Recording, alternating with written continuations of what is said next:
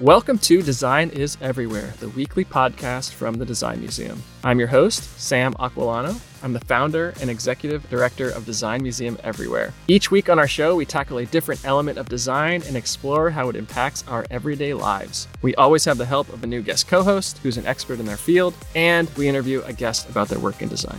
Because design is everywhere, and so are we.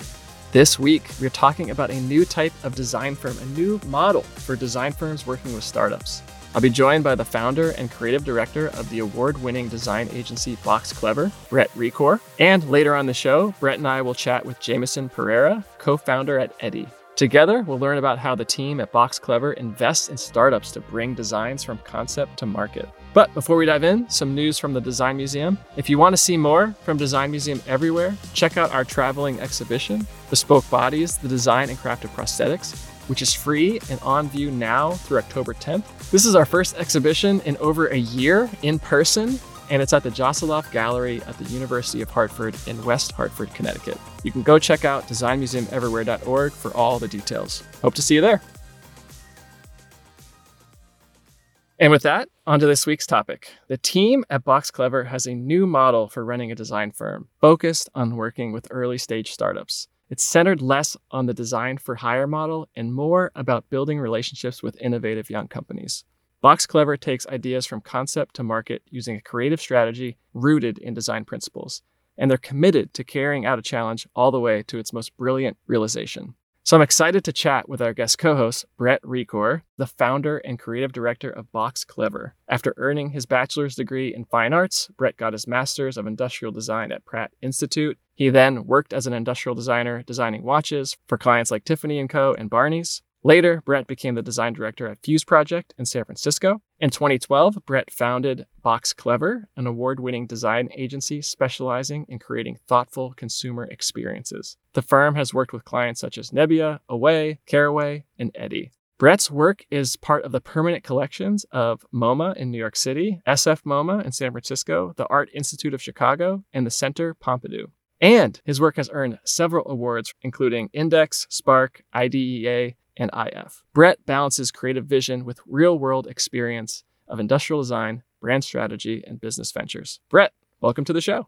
Thanks for having me. This is it's really exciting. Yeah, and I love this topic because industrial design, product design, and like the business models around it are just fascinating to me. We saw you did an interview with Angela Ye, and you chatted with her about the process of this new hybrid model where Box Clever actually takes like a stake in these companies that you work with, allows you to be more of a partner. So can you talk about how that relationship works and how it's different from a design for hire model?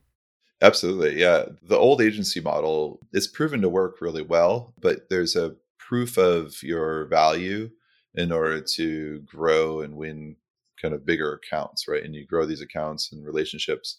And what we've seen, and I learned a bit of this at a Fuse Project, I have to say that there was definitely some creativity going on there with the model of engagement. How do you do more as a creative partner versus just doing what you're told to do? And adding value outside of what's written in the scope. And I think that's where we really talk about it with our early stage clients. We say, look, we're not just going to do what you ask us to do. We're going to give you tremendous value and probably help you build out your entire roadmap for the next 3 years in this effort versus just trying to do the one thing and get them to market and then see what you do. It's a bit of having this like vision, this like 3-year vision, asking more about where do you want to be, or we even say we think you should be here, because we're not just designing what it looks like. We're thinking about the brand experience, and a lot of great ideas come to the table in addition to what they brought in that could ultimately create a huge differentiation between them and their competitors. So we're really trying to push that model forward. So right now, over the last 9 years, we've honed the model. Originally, we were just discounting services, taking creative capital, creative equity, and we're still doing that, but the model is evolving. And in this next year, we're actually going to shift the company to a newer model where we can add even more value. And at the same time, we become more of a creative partner that has some say in it. We're not running the company, but we're really at the table when it comes down to a business decision around the company's strategy with their consumers. That sounds like a internal design team for hire. Yeah. I mean, the whole thing about an agency, right, is that you're hiring a proven team. So you're hiring like the all-star team, and you know they're good. Whereas if you build your own team, you have to hire the coach, you have to hire the players, and then you have to get them to play together, and you have to have the output be at the quality. And you could go through a whole exercise doing that. In 2 years, the output isn't doing it. And so you have to then go hire an agency. So there's risk, and we de-risk because we know how to actually move things forward quickly and hit the target or exceed the expectation.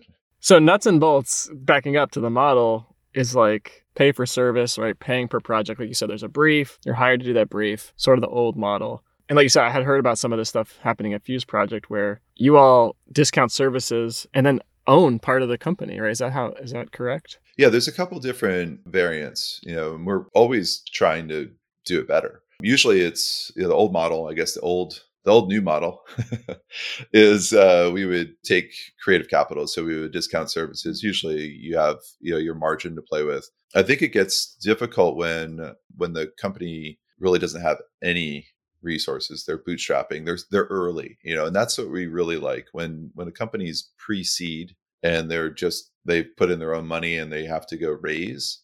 Who better to figure out how to raise than us, where we can put some shape around it and help build the company so that you can pitch it, give up the least and get the most. That's really what you want to do in an early stage company. But if you just have an idea, you're presenting so much risk to an investor. The investor's like, I don't, those terms aren't going to work. I need more for less. In a way, you all are kind of like investors, investing your creativity, your time. So I guess in terms of you being an investor, how do you decide or assess like which startups to work with and in effect invest in? Yeah, it's a question that comes up a lot, especially when I talk to investors. Yeah. And they'll usually say, well, we did the analytics on it and we're going to pass. And I look right at them and I say, like, look, you guys are looking at it from a numbers only and like how crowded a space is. You're not looking at it from design potential. And I reference back to Caraway a lot of times because it's like Caraway entered a space that was super crowded. There were probably like 10 cookware brands in the market. All of them were feeding through the same outlets. And we introduced our product late. There was, I think, 2 other brands came out while we were working on the product. And so Jordan had a tough time convincing people that we were going to win. The way we won was with design. Like we worked closely with him and we figured out really smart ways to look at the space differently. And, we didn't discount the utility. We just came up with a lot of other aspects that people look for in products, like how they engage with you other than when they're used. And that's kind of one case study I go back to with investors. Like, look, yeah, they could have just flopped out, but because of design, they were able to lead. Yeah, that's awesome. We had a recent episode about design and entrepreneurship. We had Steve Hoffman, and it was really one of the first times I heard an investor say, you need designers on your founding team. He was like, you need a business person, a technologist, and third has to be a designer, because otherwise, what is this? Like, what are you actually producing for the consumer? You're finding that you all are like filling that role for a lot of these companies? Yeah, I think that especially like Caraway, it took some time for Jordan and I to get our groove on, right? Like you have to, you're getting to know each other, you understand your strengths, your weaknesses. But I think once we figured that out, it allowed us to move faster and trust each other. And I think that's the thing that is really important with any founder like group. You have to have this like shared mission, and you have to learn your strengths, and you have to be different. The designer perspective is really key. And even if it's not the right discipline in design, if you have a graphic designer or you look at across, even if it's an industrial designer that doesn't traditionally work in product, or they're maybe more into experience or another industry, that helps a lot because you're looking at the design process and what design can do. Whereas if you don't have that, you're just trying to like check a box with design. That could be the death of a product. If you just like topically design something and have like, not to ditch, young designers, but a young designer doesn't have the experience or the brain trust of an agency. And we put in like 20 people on a project just to get the perspectives down early. And that's very hard to do as one person. I'm curious, going back to like that trust building and relationship building between like a founder and either designer or a design agency. What's your advice for helping to like build that creative trust? I think it's get the right engagement for how you work. And that's one of the secrets for us is we talk about being collaborative, and we want to make sure we understand, we get aligned early, we immerse ourselves in the process, but we leverage the founders or the people on the team, stakeholders, to come educate us on what we don't know. We're very good at, like, we know certain things. We're consumers, right? Leverage that, work together to make sure you identify some of the key challenges and opportunities. So we do that with all of our clients. But I think if I was a founder and I'm looking for an agency, you have to make sure that it's the right process for you. Some people don't want to be involved, which I think is dangerous. Sometimes you can be surprised with something that you don't want after a long time and spending a lot of money. I hear a lot from corporate designers saying stuff like, I love that I get to build things and like get to see them all the way through, but I get bored because it's the same types of projects. And then on the flip side, from consultants, I hear, I love all these different projects I get to work on, but I'm not really building anything. So have you all found like the middle ground where you get to work on a lot of cool things and actually like see them through? Yeah, because we work with a lot of young companies, they pretty much all have to go to market. Otherwise, the company doesn't succeed. So our track record for launching products is pretty good. And then we stay involved all the way through. So it's great for designers to not just throw a design over the fence, so to speak, and then see how it turns out, because that's where a lot of stuff goes off the rails and turns out different from what we intended. And there's always reasons for it, right? But being involved, we're able to work through some of the challenges with holding costs or figuring out how to increase yield and efficiencies through the process of manufacturing. So I think the one thing we've identified too is that there's this need for designers to have an outlet where we work on things that are more ownable. So what we did is we've always had like lab projects in studio, and some of them are more conceptual. We'll launch them and we'll just show our perspective in a space. And now we're moving that as we move forward into the evolution of Box Clever, we're moving it to where we have the lab that can actually conceptualize business opportunities, validate them, and then if they are worthwhile, we'll incubate them into a business and figure out how to do it. So that's coming.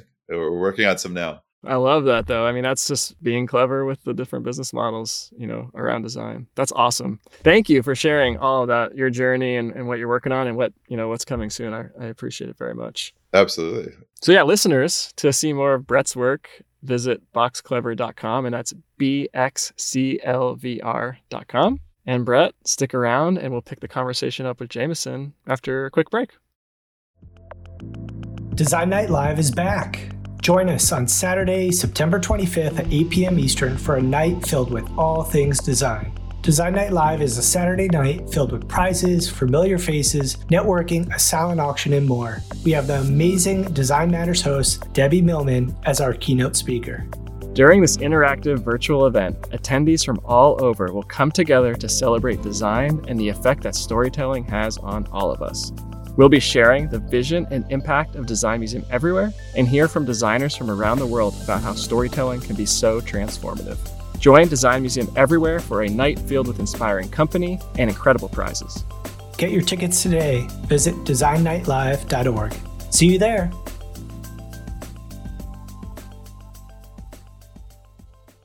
We're back, and we're joined by our special guest, Jameson Pereira. Jameson is the co-founder of Eddy, a new startup that is launching a sustainable soap dispenser for the modern home. Prior to Eddy, Jameson earned his bachelor's in business administration from UMass Amherst. He then served as an infantry officer for the U.S. Army. After 7 years of service and 2 Bronze Stars, Jameson received his MBA from the Wharton School. He moved on to manage at Bain & Company, a global management consulting firm. In 2020, Jameson and Sarah Pura co-founded Eddy. which seeks to make the everyday extraordinary, with timeless homeware that considers the habitat as well as the home. Jamieson's current designs offer a sustainable solution for your favorite suds with all natural scented hand soaps packaged in aluminum. Jamieson, welcome to the show.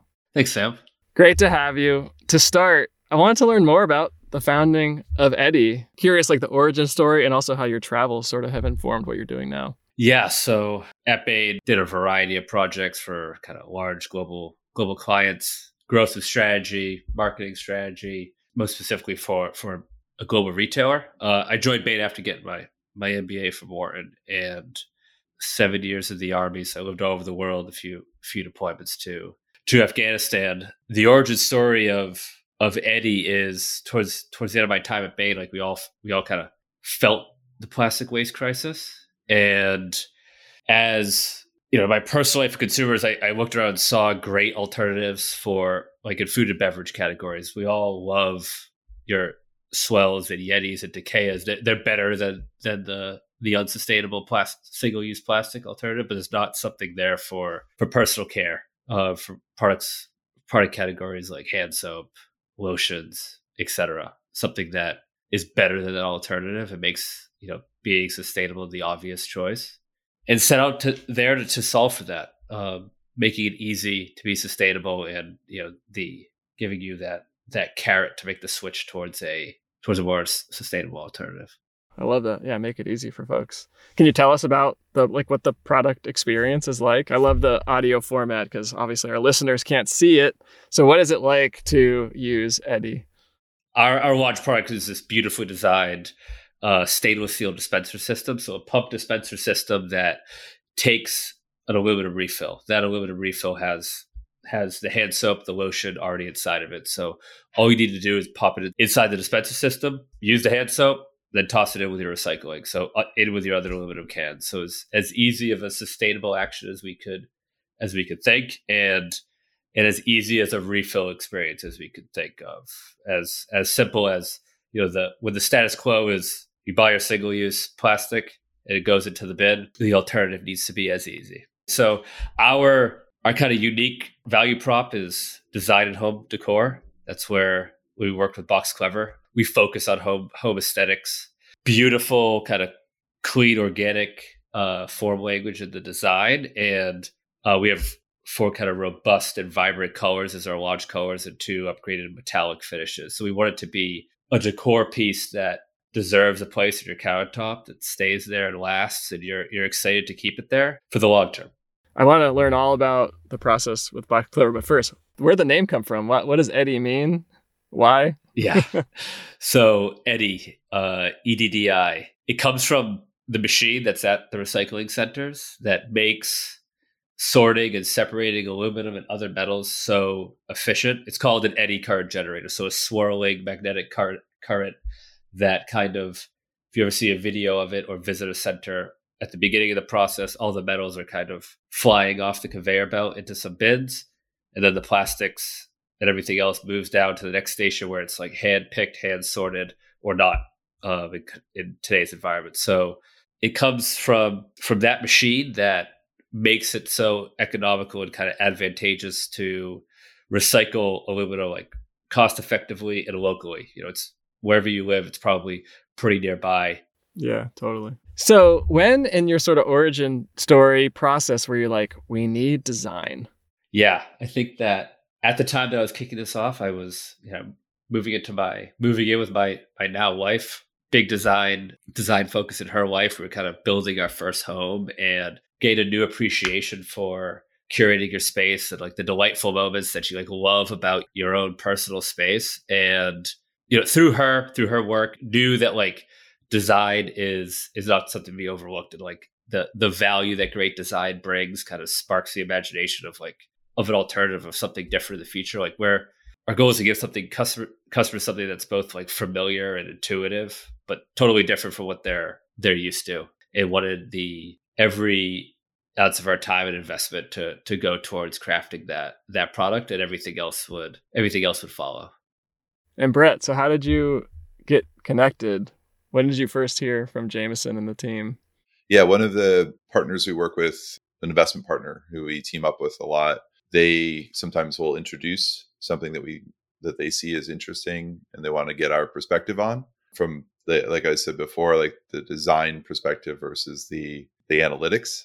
Yeah, and the design, like, hey, do you ever get from an investor, like, hey, check this out, help de-risk this because I'm really interested. Yeah, and Idea Farm is they've invested in other things as well. Yeah, and we hit it off from the first conversation. It's something that their mission is something I'm very passionate about.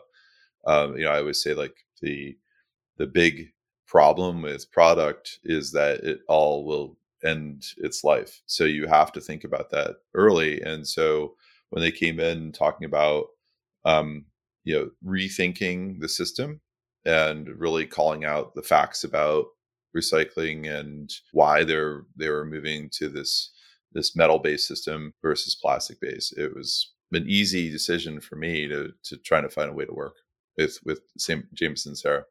Yeah, I remember our first meeting. Like we talked to several designers, but like the first meeting with Brett, he immediately cued into what our vision was, what we were trying to accomplish. Like, I distinctly remember him saying, like, you're right. Like, today's eco brands push like the pain points of sustainable products onto the consumer to figure out instead of taking it on themselves. Whether it's like, hey, this can be more sustainable if you tear it apart and like put it in different bins and like deliver one back to the store. And we kind of firmly believe that environmental impact is both like the sustainable action of what you're doing, but times like adoptability. Like it's products that people need to love. And Brett immediately bought in. Yeah, we both it resonated because I said that you have to come up with an eco solution that doesn't create a compromise in the product and experience. Because as soon as you do that, people are like, yeah, I feel good about it, but it's an extra step, or it confuses like everything else in my life. I don't want to. I'm not enjoying it. So it needs to be delightful and accomplish this move along where we're making progress into a more sustainable system. Jameson, we in the previous segment, Brett was kind of giving me the rundown on their model around creative equity and discounted services. So how did that, as the founder, the entrepreneur, when you were evaluating working with designers, like what was that like for you in terms of basically like having Brett and his team like as another investor kind of? Yeah, he was early days. Like designing the thing was our, as I said, like our main priority. So I knew of Brett. I knew of Box Clever, I knew of their like amazing product portfolio. So putting aside kind of the investment dollars, that investment in us, that like note that we were on the right track from them, from this caliber of designers that have made so many amazing products and believe that they could, accomplish the vision, and kind of voting with their wallets a little bit meant the world at the time, and still does. Those little votes of confidence from outsiders, from strangers, mean the world. And that was early days for Brett. A lot of my work at Bain was helping clients think about how to partner with their outsiders, how to get more out of their contracts and outsourcing. And a key lesson was like the more aligned the two parties are, the better the outcomes. And I've seen that come to fruition through our relationship with Box Clever. Like they're absolutely just part of the team. They are Brett and kind of the everyday team, and Ken and Judy they work for Box Clever, but they are like part of the NE team, and they're the extension of our like product development department and advisors on all things.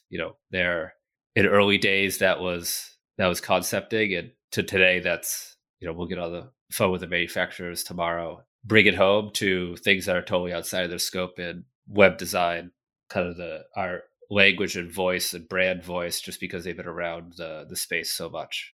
That's cool. That's actually strikes because I know, Brett, you were saying like this allows for a more comprehensive design. It's striking me that you, as a investor in quotes, maybe not even in quotes, you have a vested interest in this succeeding. And to Jameson's point, doing stuff maybe out of scope to ensure success. Yeah, there's two things there. It's like the trust, and then the having more influence in the outcome in a positive way, where we're not trying to like hold the design because we're designers. We're trying to help them win from a design and business standpoint. So we're trying to create the best experience, but we're very sensitive to what it takes. And so we have this very open dialogue around what something's going to cost, what are the complexities associated with it, what is it going to take to message that? Like, how do we make sure that we're balanced and we're not just saying, design it how I said to design it because I'm the designer. That is very like celebrity design ego, right? And I don't think I've ever said that to Jameson. I don't think I've ever said that to any client. But there is a lot of trust. It's a two-way street. Yeah, can you both of you talk about how you build that trust? 'Cause I think I read, Brett, somewhere you mentioned that's kind of like dating, like before you get married. So what was it like building the trust between the Eddie team and the Box Clever team? What did you do? I always talk about Sarah Jameson being one of my favorite clients because we don't try to hide anything. We really just say it when it comes up, and we'll have a call, and we have a lot of phone calls. Early on, we had probably more than most because we were talking about design work, but we were also talking about strategic approach to the mission. And that was with fundraising and logistics and partners and people we should talk to. I joined a lot of outside conversations with vendors, and so did our team. Like Ken and Judy are still on a lot of those calls, like Jameson said. But when we were selecting a manufacturer, we were all on those calls. It wasn't just like, good luck, and that's not in our scope. We're not like a sourcing partner, but we're there. And that's so many times where it fails, right? Because you design this beautiful thing and you're like, well, see you later. But the entrepreneur may have no experience in the manufacturing world. So that's amazing. Yeah. And I think there's like the dating is like the first stage is probably like meeting the parents, which is, like kind of getting to know each other a little deeper. And it really goes along with some of the like behind what we're trying to do in the mission and the business. And that's probably one of the first non-designer questions that we asked is like, what are you doing in terms of roadmap and business goals? And we had that conversation pretty early. And then we leveraged that whenever we were in the design process. We bring it back and we talk about, is this the right decision based on where we want to be, or is where we're going changing? And I think that dialogue has made the current product come to market the way it has, and it'll pave the road for future offerings. Yeah, I'll add two things for Sarah and I before we kicked off with Box Clever, and we were thinking about how do we cultivate a relationship from step one. Like, we went out and talked to other industrial designers and other design disciplines of how, like, what's the best way that they get a scope of work or a design intent document from a client, so that we weren't overly prescriptive or overly vague in how we deliver it. I think it set the tone that we were going to give like general guidance. We wanted to be heavily involved, but we wanted their expertise and Box Clever's expertise and knowledge as much as possible, and it invited that feedback. And then, like, as you're building the relationship, like, I think it's incredibly important. We've done it with our other partners that have come since, to like get past the apprehension to be like vulnerable about what you do know and don't know, and kind of putting yourself out there, like where your areas of expertise or knowledge lie, where they don't, so that the other party can fill in the gaps if they're able to, or take the initiative to make the right introduction. Yeah, check the pride at the door for the benefit of the business, the product. I guess this is the elephant in the room with right now in the world. You guys were the first client of ours to do the whole process completely virtual. So we usually have like a lot of hands-on work with our clients. And at first I want to say thank you, because you guys like helped us figure it out. But yeah, how was that process, not being able to work on a physical product in person for the last year and almost a year and a half? Yeah, but you and I haven't seen each other face to face. You like came to New York. It was like the last possible flight before everything shut down. We met on March 12th and I left on March 13th. Yeah, exactly, in New York. Oh my goodness.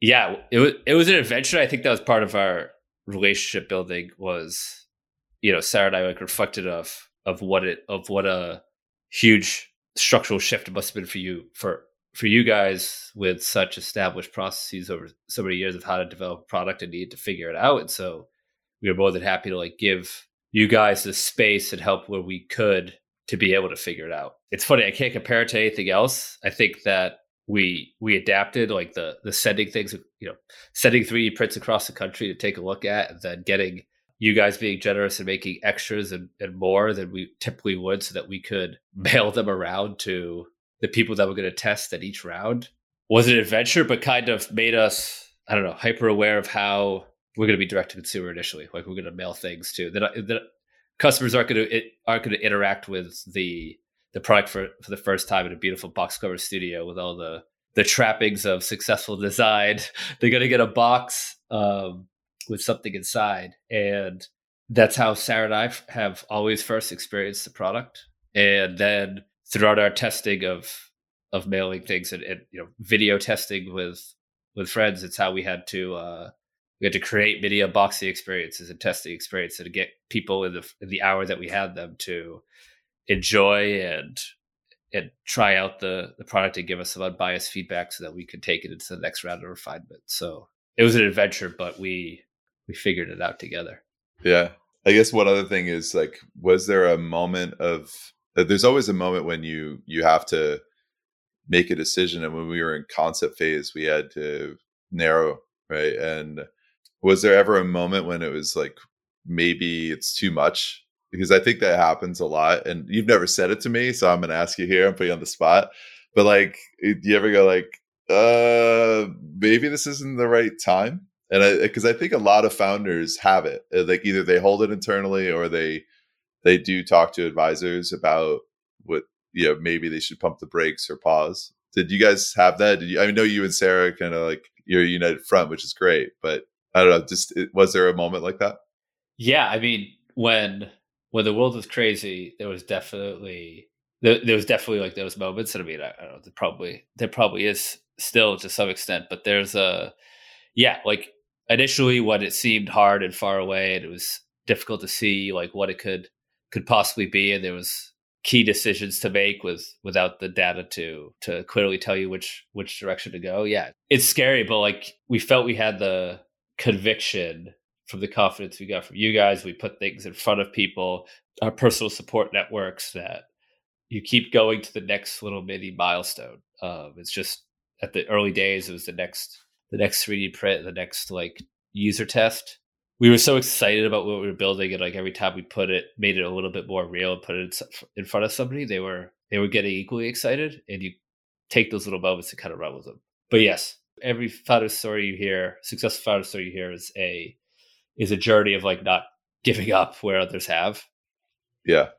Just to rewind a little bit. So when we engaged early, we were talking about some of like the partnership aspects, and I know we did the concept work, and then we created the mock-ups that we were kind of doing some concept validation. And then we also did like this rework of assets for pitch. Was there a moment when you saw the value shift from the business plan to the actual design with investors and with other people you're talking to and trusted advisors?